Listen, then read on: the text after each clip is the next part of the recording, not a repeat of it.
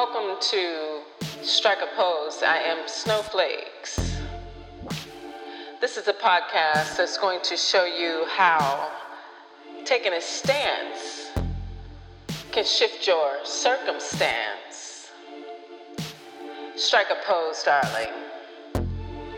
When you strike a pose, you show the universe what position you are in, and then the universe knows what to bring your way. You will hear real life stories and meet new people that will share with you what it was like to strike a pose, to take a stance, and how that impacted their life in beautiful ways. And how when they did not strike a pose, take a stance, well, things kind of went away, went astray, went in a direction that they may not have wanted to go that way. Either way, you are going to learn how to use energetic principles and your emotional guidance system to experience the life that you imagine, and sometimes the life that will exceed your wildest dreams. Welcome to Strike a Pose. I am Snowflakes. Let's go.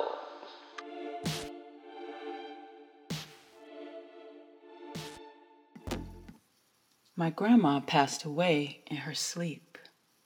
It was exactly 2 years after my grandfather died, on the same day, in the same house.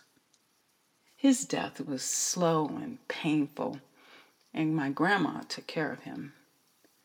But she went away like a leaf, drifting in the wind, floating gently to the next place. Perhaps a better place. I was happy when I heard of her passing. She always seemed so nervous, as if she couldn't just get enough all done in the same day, as if she always needed an extra hour or something.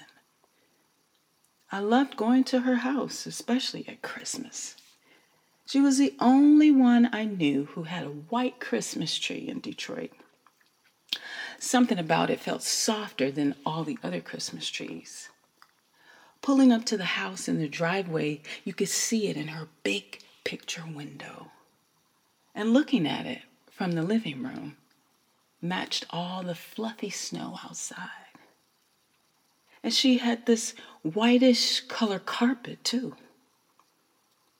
I had a dream of my grandma the other night, and she felt different from the grandma I knew before. She has 6 granddaughters, and one year she bought all of us girls ice skates. We each got a perfectly wrapped package, and they came stacked with other gifts on top in the shape of a pyramid with a big giant bow, just like you see on TV. I preferred roller skating because I didn't like the cold. But I will never, ever, ever forget that Christmas. It would always take her an entire Christmas day to open all the gifts that we gave her. Not because there were so many, but because unlike us, she didn't want to rip the wrapping paper. She did it so carefully, piece by piece, and then she saved it. Unwrapping the gifts was the only time I didn't see or feel my grandma rushing. I was an adult living in New York at the time of her passing. I have a feeling that she lived those last 2 years after my grandfather was gone, just like she unwrapped those Christmas gifts. I have a feeling that her feet moved across that whitish colored carpet much slower than they had before. I have a feeling that she laid down that last night before she floated away, finally having a chance to just be.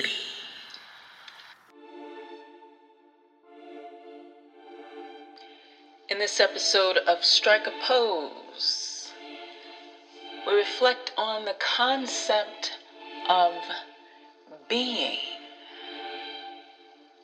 In our fast-paced world full of scrolling and swiping and rushing back and forth, we are encouraged, as Grandma said when she showed up in my dream, to slow down. What would happen if you slowed down? Would you meet a version of yourself that has been passed over, that has been rushed by?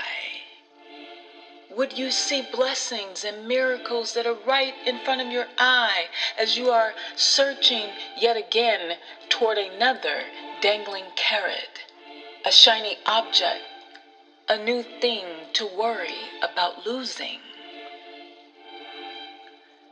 We are human beings, not human doings.